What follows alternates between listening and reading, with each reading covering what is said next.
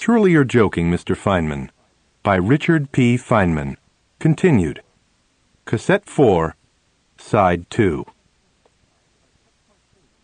I touched my finger to my forehead. He said, "No." "Yes." He cried, "No!" And he laughed so hard that the roof of the General Electric Company nearly came off. I told the story to many other people, and everybody laughed, with a few exceptions. When I got back to New York, my father, mother, and sister called for me at the airport, and on the way home in the car I told them all the story. At the end of it, my mother said, "Well, what should we do, Mel?" My father said, "Don't be ridiculous, Lucille. It's absurd." So that was that. But my sister told me later that when we got home and they were alone, my father said, "Now, Lucille, you shouldn't have said anything in front of him.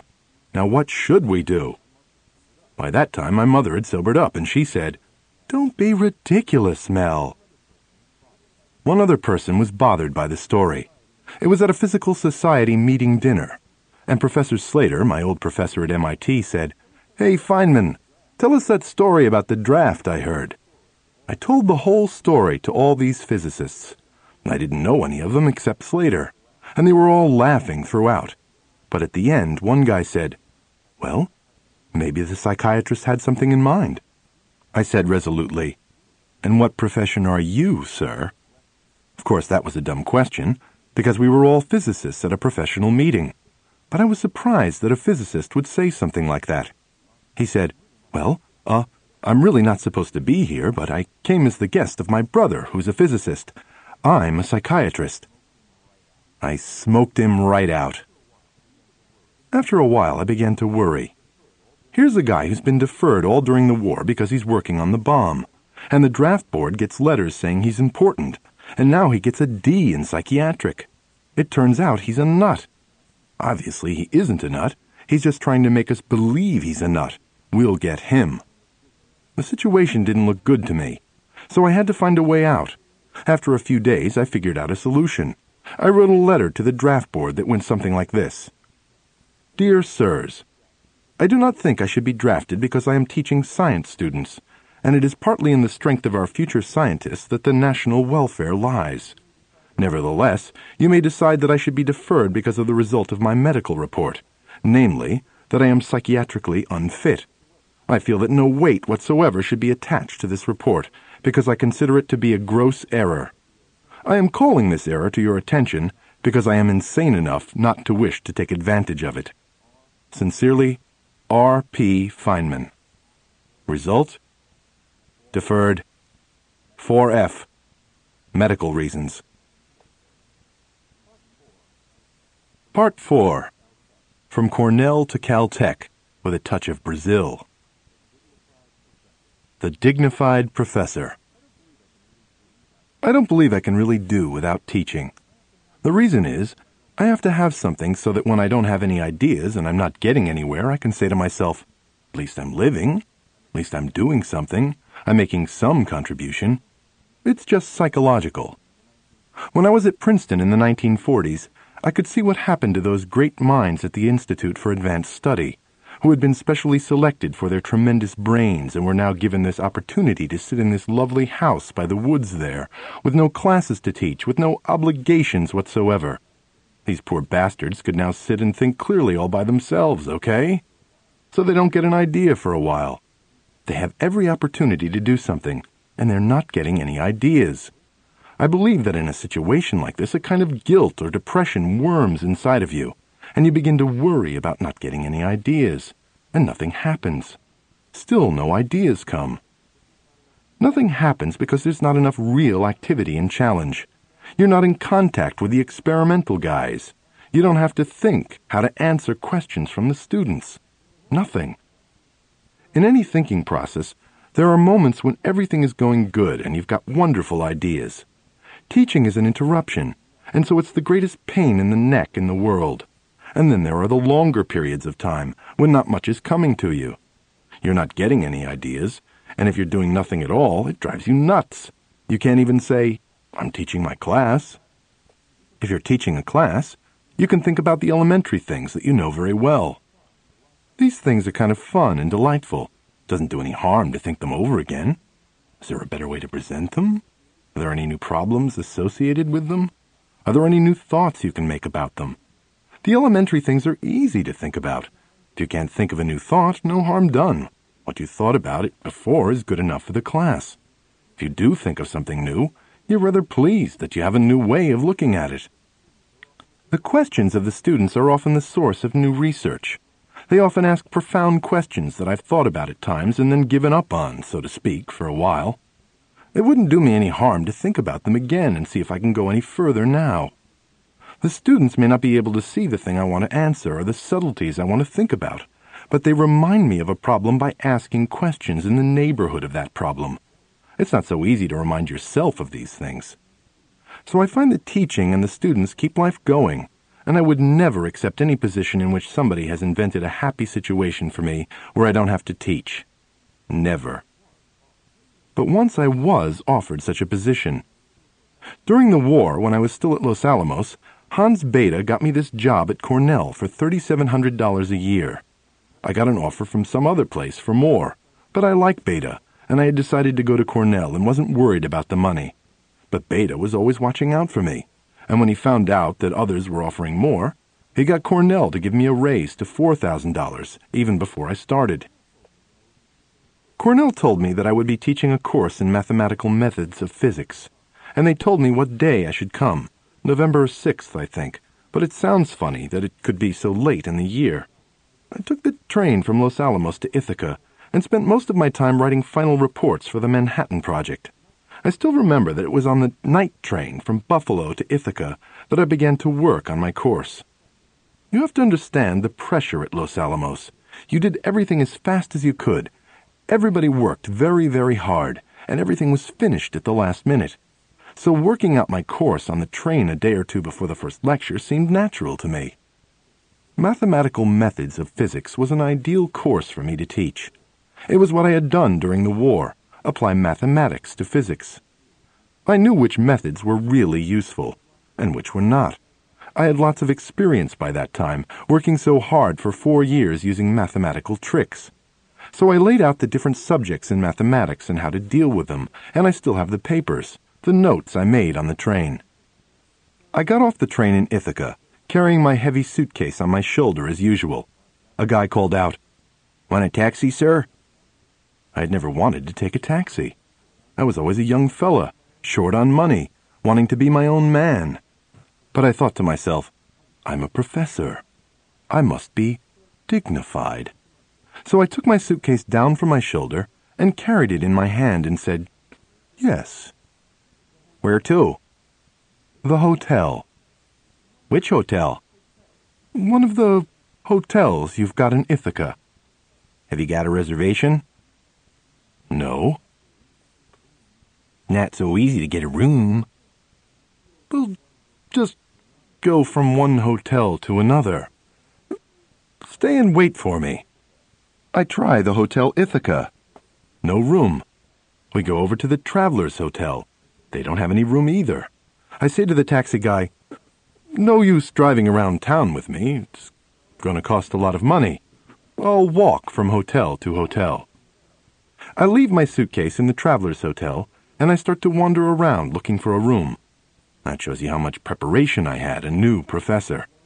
I found some other guy wandering around looking for a room too. It turned out that the hotel room situation was utterly impossible. After a while, we wandered up some sort of a hill, and gradually realized we were coming near the campus of the university. We saw something that looked like a rooming house with an open window, and you could see bunk beds in there. By this time it was night, so we decided to ask if we could sleep there. The door was open, but there was nobody in the whole place. We walked up into one of the rooms, and the other guy said, "Come on, let's just sleep here." And I didn't think that was so good. It seemed like stealing to me. Somebody had made the beds. They might come home and find us sleeping in their beds, and we'd get into trouble. So we go out. We walk a little further, and we see, under a streetlight, an enormous mass of leaves that had been collected. It was autumn, from the lawns. I say, "Hey, we could crawl in these leaves and sleep here." I tried it. They were rather soft. I was tired of walking around, and if the pile of leaves hadn't been right under a streetlight, it would have been perfectly all right. But I didn't want to get into trouble right away. Back at Los Alamos, people had teased me, when I played drums and so on, about what kind of professor Cornell was going to get. They said I'd get a reputation right off by doing something silly. So I was trying to be a little dignified. I reluctantly gave up the idea of sleeping in the pile of leaves. We wandered around a little more and came to a big building, some important building of the campus. We went in, and there were 2 couches in the hallway. The other guy said, "I'm sleeping here," and collapsed onto the couch. I didn't want to get into trouble, so I found a janitor down in the basement and asked him whether I could sleep on the couch, and he said, "Sure." The next morning I woke up, found a place to eat breakfast, and started rushing around as fast as I could to find out when my first class was going to be. I ran into the physics department. "What time is my first class? Did I miss it?" The guy said, "You have nothing to worry about. Classes don't start for 8 days. That was a shock to me. The first thing I said was, "Well, why did you tell me to be here a week ahead? I thought you'd like to come and get acquainted, find a place to stay and settle down before you begin your classes." I was back to civilization, and I didn't know what it was. Professor Gibbs sent me to the student union to find a place to stay. It's a big place, with lots of students milling around. I go up to a big desk that says housing, and I say, "I'm new, and I'm looking for a room." The guy says, "Buddy, the housing situation in Ithaca is tough. In fact, it's so tough that, believe it or not, a professor had to sleep on a couch in this lobby last night." I look around, and it's the same lobby. I turn to him and I say, "Well, I'm that professor, and the professor doesn't want to do it again." My early days at Cornell as a new professor were interesting and sometimes amusing. A few days after I got there, Professor Gibbs came into my office and explained to me that ordinarily we don't accept students this late in the term, but in a few cases, when the applicant is very, very good, we can accept him. He handed me an application and asked me to look it over. He comes back. "Well, what do you think?" "I think he's first rate, and I think we ought to accept him.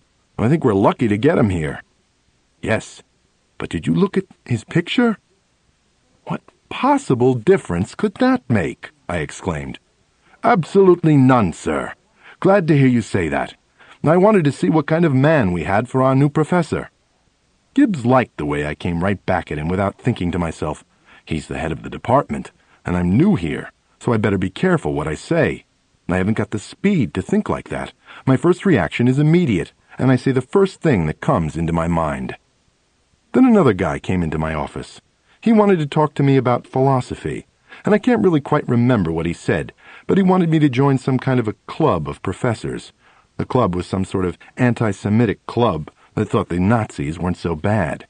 He tried to explain to me that there were too many Jews doing this and that, some crazy thing. So I waited until he got all finished and said to him, "You know, you made a big mistake. I was brought up in a Jewish family."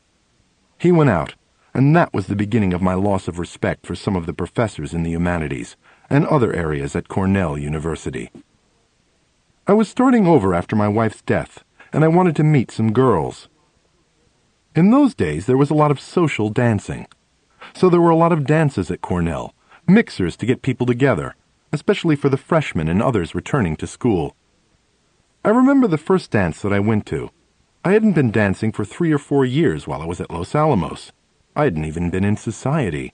So I went to this dance and danced as best I could, which I thought was reasonably all right. You can usually tell when somebody's dancing with you and they feel pretty good about it. As we danced, I would talk with the girl a little bit. She would ask me some questions about myself, and I would ask some about her. But when I wanted to dance with a girl I had danced with before, I had to look for her. "Would you like to dance again?" "No, I'm sorry, I need some air." Or, "Well, I have to go to the ladies' room." This and that excuse from 2 or 3 girls in a row. What was the matter with me? Was my dancing lousy? Was my personality lousy? I danced with another girl, and again came the usual questions. "Are you a student or a graduate student?" There were a lot of students who looked old then because they had been in the army. "No, I'm a professor." "Oh? A professor of what?" "Theoretical physics." "I suppose you worked on the atomic bomb." Yes, I was at Los Alamos during the war. She said, "You're a damn liar," and walked off. That relieved me a great deal. It explained everything. I had been telling all the girls the simple-minded, stupid truth, and I never knew what the trouble was. It was perfectly obvious that I was being shunned by one girl after another when I did everything perfectly nice and natural and was polite and answered the questions. Everything would look very pleasant, and then whoop, it wouldn't work. I didn't understand it until this woman fortunately called me a damn liar. So then I tried to avoid all the questions, and it had the opposite effect. Are you a freshman? Well, no. Are you a graduate student? No. What are you? I don't want to say. Why don't you tell us what you are? I don't want to. And they'd keep talking to me. I ended up with 2 girls over at my house, and one of them told me that I really shouldn't feel uncomfortable about being a freshman. There were plenty of guys my age who were starting out in college, and it was really all right. They were sophomores, and were being quite motherly, the 2 of them. They worked very hard on my psychology, but I didn't want the situation to get so distorted and so misunderstood, so I let them know I was a professor. They were very upset that I had fooled them. I had a lot of trouble being a young professor at Cornell. Anyway, I began to teach the course in mathematical methods in physics, and I think I also taught another course, electricity and magnetism perhaps. I also intended to do research. Before the war, while I was getting my degree, I had many ideas. I had invented new methods of doing quantum mechanics with path integrals. And I had a lot of stuff I wanted to do. At Cornell, I'd work on preparing my courses, and I'd go over to the library a lot and read through the Arabian Nights and ogle the girls that would go by. But when it came time to do some research, I couldn't get to work. I was a little tired. I was not interested. I couldn't do research. This went on for what I felt was a few years, but when I go back and calculate the timing, it couldn't have been that long. Perhaps nowadays I wouldn't think it was such a long time, but then it seemed to go on for a very long time. I simply couldn't get started on any problem. I remember writing 1 or 2 sentences about some problem in gamma rays, and then I couldn't go any further. I was convinced that from the war and everything else, the death of my wife, I had simply burned myself out. I now understand it much better.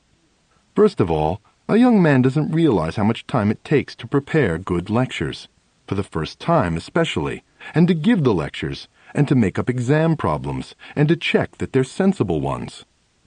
I was giving good courses, the kind of courses where I put a lot of thought into each lecture, but I didn't realize that's a lot of work. So here I was, burned out, reading the Arabian Nights and feeling depressed about myself. During this period, I would get offers from different places, universities and industry, with salaries higher than my own. And each time I got something like that, I would get a little more depressed. I would say to myself, "Look, they're giving me these wonderful offers, but they don't realize that I'm burned out. Of course I can't accept them. They expect me to accomplish something, and I can't accomplish anything. I have no ideas." Finally, there came in the mail an invitation from the Institute for Advanced Study. Einstein, von Neumann, Will, all these great minds. They write to me and invite me to be a professor there, and not just a regular professor. Somehow they knew my feelings about the Institute, how it's too theoretical, how there's not enough real activity and challenge. So they write, "We appreciate that you have a considerable interest in experiments and in teaching. So we have made arrangements to create a special type of professorship, if you wish. Half professor at Princeton University and half at the Institute." Institute for Advanced Study. Special exception. A position better than Einstein even. It was ideal. It was perfect. It was absurd. It was absurd. The other offers had made me feel worse, up to a point. They were expecting me to accomplish something. But this offer was so ridiculous, so impossible for me ever to live up to, so ridiculously out of proportion. The other ones were just mistakes. This was an absurdity. I laughed at it while I was shaving, thinking about it. And then I thought to myself, you know, what they think of you is so fantastic, it's impossible to live up to it. You have no responsibility to live up to it. It was a brilliant idea. You have no responsibility to live up to what other people think you ought to accomplish. I have no responsibility to be like they expect me to be. It's their mistake, not my failing. It wasn't a failure on my part that the Institute for Advanced Study expected me to be that good. It was impossible. It was clearly a mistake. And the moment I appreciated the possibility that they might be wrong, I realized it was also true of all the other places, including my own university. I am what I am, and if they expected me to be good and they're offering me some money for it, it's their hard luck. Then, within the day, by some strange miracle, perhaps he overheard me talking about it, or maybe he just understood me, Bob Wilson, who was head of the laboratory there at Cornell, called me in to see him. He said, in a serious tone, "Feynman, you're teaching your classes well. You're doing a good job, and we're very satisfied. Any other expectations we might have are a matter of luck. When we hire a professor, we're taking all the risks. If it comes out good, all right. If it doesn't, too bad. But you shouldn't worry about what you're doing or not doing." He said it much better than that, and it released me from the feeling of guilt. Then I had another thought. Physics disgusts me a little bit now, but I used to enjoy doing physics. Why did I enjoy it? I used to play with it. I used to do whatever I felt like doing. It didn't have to do with whether it was important for the development of nuclear physics, but whether it was interesting and amusing for me to play with. When I was in high school, I'd see water running out of a faucet growing narrower, and wonder if I could figure out what determines that curve. I found it was rather easy to do. I didn't have to do it. It wasn't important for the future of science. Somebody else had already done it. That didn't make any difference. I'd invent things and play with things for my own entertainment. So I got this new attitude. Now that I am burned out, and I'll never accomplish anything, I've got this nice position at the university teaching classes, which I rather enjoy. And just like I read the Arabian Nights for pleasure, I'm going to play with physics whenever I want to, without worrying about any importance whatsoever. Within a week, I was in the cafeteria, and some guy fooling around throws a plate in the air. As the plate went up in the air, I saw it wobble, and I noticed the red medallion of Cornell on the plate going around. It was pretty obvious to me that the medallion went around faster than the wobbling. I had nothing to do, so I start to figure out the motion of the rotating plate. I discovered that when the angle is very slight, the medallion rotates twice as fast as the wobble rate, 2-to-1. It came out of a complicated equation. Then I thought, is there some way I can see in a more fundamental way, by looking at the forces or the dynamics, why it's 2-to-1? Footnote. Lowell C. Thielen of New Jersey had a hunch that Feynman reversed the ratio, perhaps intentionally, to inspire readers to try the experiment themselves. Thielen took the bait and videotaped a spinning, wobbling plate, confirming instead 2 wobbles to 1 rotation. In truth, Feynman had missed this error, even after proofreading. What tantalized him was such a simple proportion hiding inside such complex motion. RL. I don't remember how I did it, but I ultimately worked out what the motion of the mass particles is, and how all the accelerations balance to make it come out 2-to-1. I still remember going to Hans Bethe and saying, "Hey Hans, I noticed something interesting. Here the plate goes around so, and the reason it's 2-to-1 is," and I showed him the accelerations. He says, "Feynman, that's pretty interesting, but what's the importance of it? Why are you doing it?" "Ha," I say, "there's no importance whatsoever. I'm just doing it for the fun of it." His reaction didn't discourage me. I had made up my mind. I was going to enjoy physics and do whatever I liked. I went on to work out equations of wobbles. Then I thought about how electron orbits start to move in relativity. Then there's the Dirac equation in electrodynamics, and then quantum electrodynamics. And before I knew it, it was a very short time, I was working really, with the same old problem that I loved so much, that I had stopped working on when I went to Los Alamos. My thesis-type problems, all those old-fashioned, wonderful things. It was effortless. It was easy to play with these things. It was like uncorking a bottle. Everything flowed out effortlessly. I almost tried to resist it. There was no importance to what I was doing, but ultimately there was. The diagrams and the whole business that I got the Nobel Prize for came from that piddling around with the wobbling plate.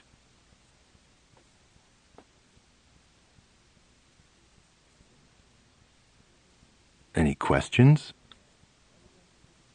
When I was at Cornell, I was asked to give a series of lectures once a week at an aeronautics laboratory in Buffalo.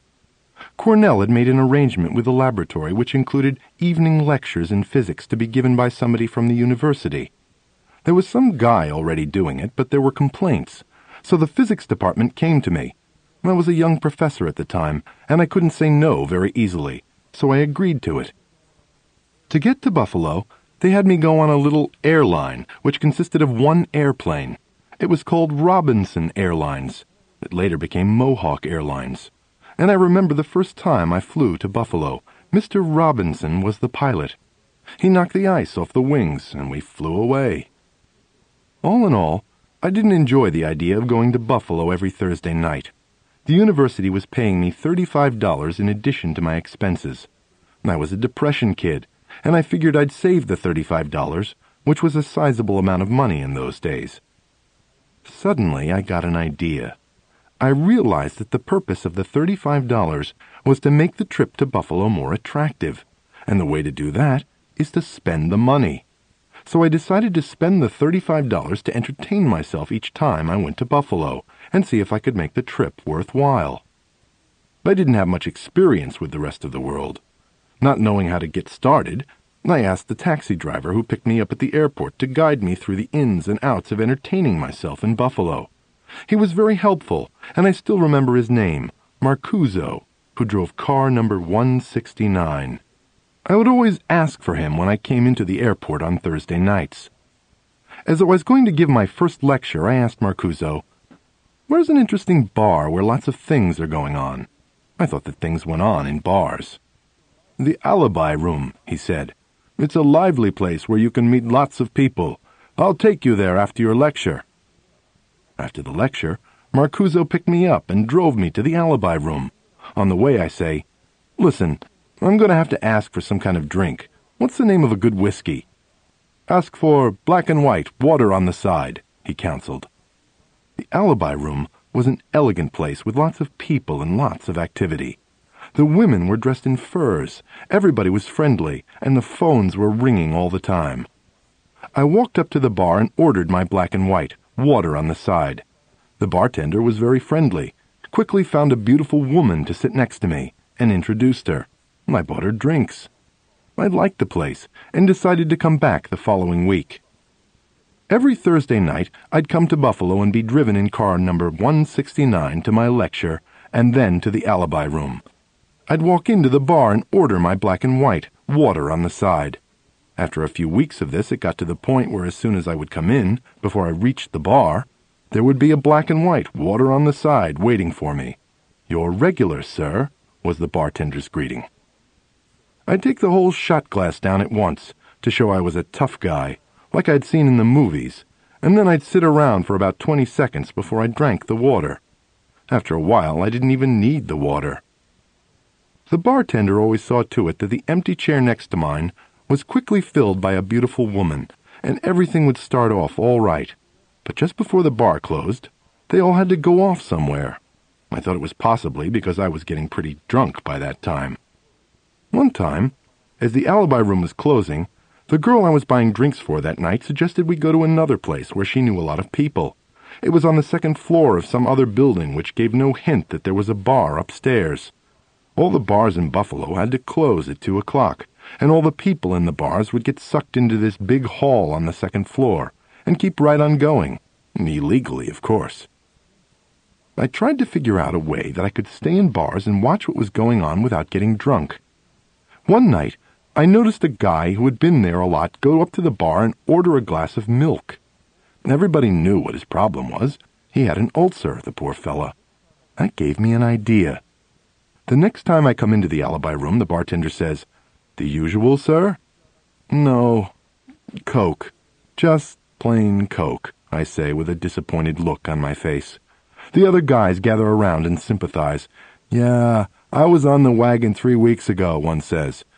It's really tough, Dick, it's really tough, says another. They all honored me. I was on the wagon now, and had the guts to enter that bar with all its temptations and just order Coke, because of course I had to see my friends, and I maintained that for a month. I was a real tough bastard. One time I was in the men's room of the bar, and there was a guy at the urinal. He was kind of drunk and said to me in a mean-sounding voice, I don't like your face. I think I'll push it in. I was scared green. I replied in an equally mean voice, Get out of my way, or I'll pee right through you. He said something else, and I figured it was getting pretty close to a fight now. I had never been in a fight, and I didn't know what to do exactly, and I was afraid of getting hurt. I did think of one thing.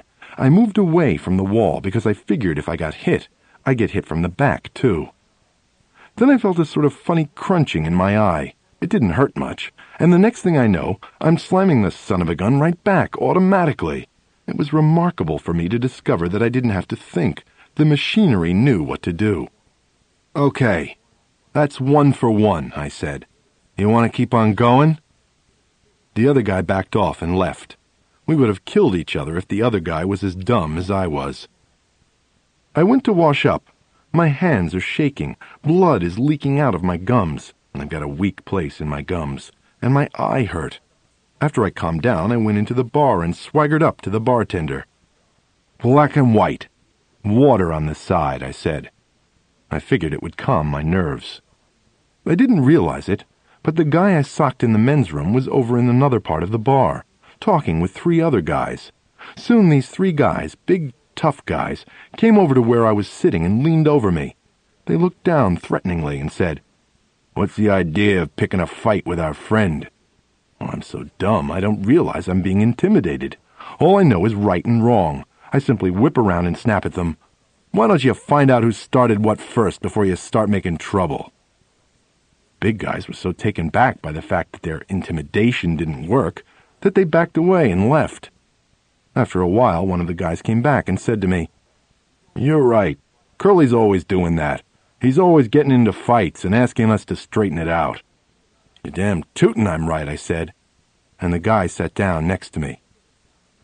Curly and the other 2 fellas came over and sat down on the other side of me, 2 seats away. Curly said something about my eye not looking too good, and I said his didn't look to be in the best of shape either. I continued talking tough, because I figure that's the way a real man is supposed to act in a bar. The situation's getting tighter and tighter, and people in the bar are worrying about what's going to happen. The bartender says, No fighting in here, boys. Calm down. Curly hisses, That's okay. We'll get him when he goes out. Then a genius comes by. Every field has its first-rate experts.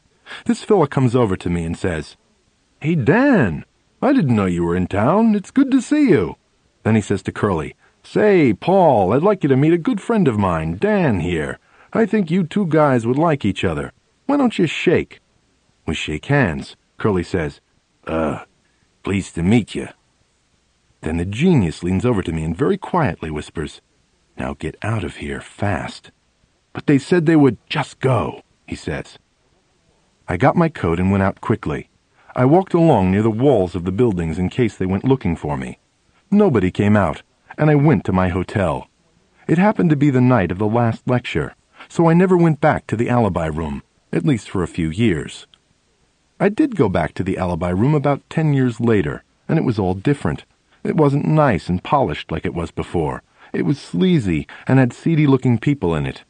And I talked to the bartender, who was a different man, and told him about the old days. Oh, yes, he said.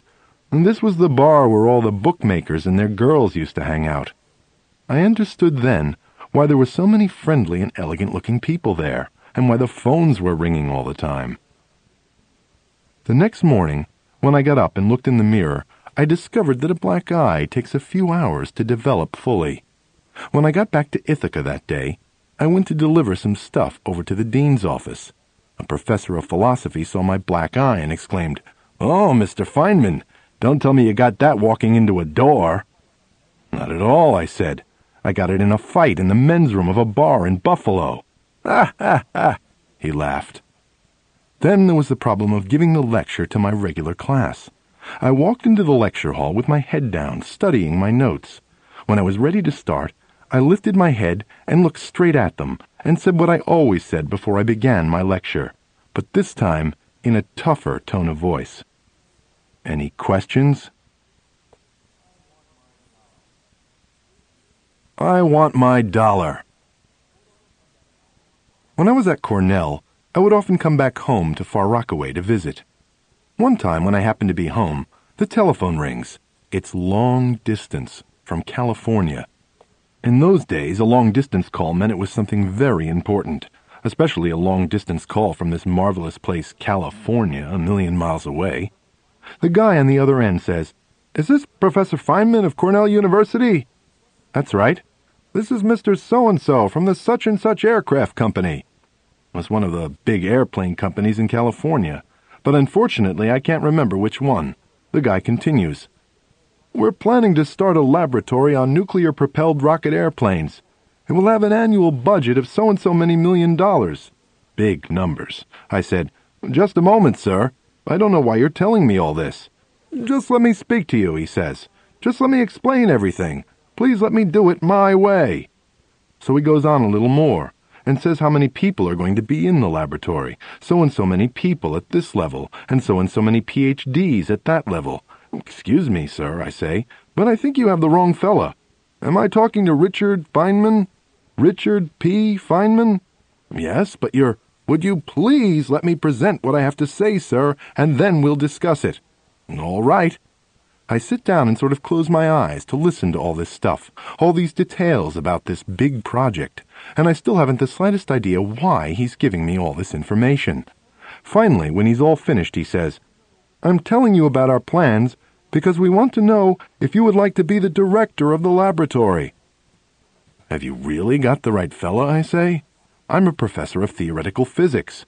I'm not a rocket engineer or an airplane engineer or anything like that." "We're sure we have the right fellow." "Where did you get my name, then? Why did you decide to call me?" "Sir, your name is on the patent for nuclear-powered rocket-propelled airplanes." "Oh," I said, and I realized why my name was on the patent, and I'll have to tell you the story. I told the man, "I'm sorry, but I would like to continue as a professor at Cornell University." What had happened was, during the war at Los Alamos, there was a very nice fella in charge of the patent office for the government named Captain Smith. Smith sent around a notice to everybody that said something like, "We in the patent office would like to patent every idea you have for the United States government, for which you are working now. Any idea you have on nuclear energy, or its application that you may think everybody knows about, everybody doesn't know about. Just come to my office and tell me the idea." I see Smith at lunch, and as we're walking back to the technical area, I say to him, "That note you sent around, that's kind of crazy to have us come in and tell you every idea." We discussed it back and forth. By this time, we're in his office, and I say, "There are so many ideas about nuclear energy that are so perfectly obvious that I'd be here all day telling you stuff." "Like what?" "Nothing to it," I say. "Example, nuclear reactor, underwater. Water goes in, steam goes out the other side. Psht! It's a submarine." Or, nuclear reactor, air comes rushing in the front, heated up by nuclear reaction. Out the back it goes. Boom! Through the air. It's an airplane. Or, nuclear reactor. You have hydrogen go through the thing. Zoom! It's a rocket. Or, nuclear reactor. Only instead of using ordinary uranium, you use enriched uranium with beryllium oxide at high temperature to make it more efficient. It's an electrical power plant. There's a million ideas," I said, as I went out the door. Nothing happened. About 3 months later, Smith calls me in the office and says, "Feynman, the submarine has already been taken, but the other 3 are yours." So when the guys at the airplane company in California are planning their laboratory and try to find out who's an expert in rocket-propelled whatnots, there's nothing to it. They look at who's got the patent on it. Anyway, Smith told me to sign some papers for the 3 ideas I was giving to the government to patent. Now, it's some dopey legal thing, but when you give the patent to the government, the document you sign is not a legal document unless there's some exchange. So the paper I signed said, For the sum of $1, I, Richard P. Feynman, give this idea to the government. I sign the paper. Where's my dollar? Oh, that's just a formality, he says. We haven't got any funds set up to give $1. You've got it all set up that I'm signing for the dollar, I say. I want my dollar. This is silly, Smith protests. No, it's not, I say. It's a legal document. You made me sign it, and I'm an honest man. If I sign something that says I got $1, I've got to get $1.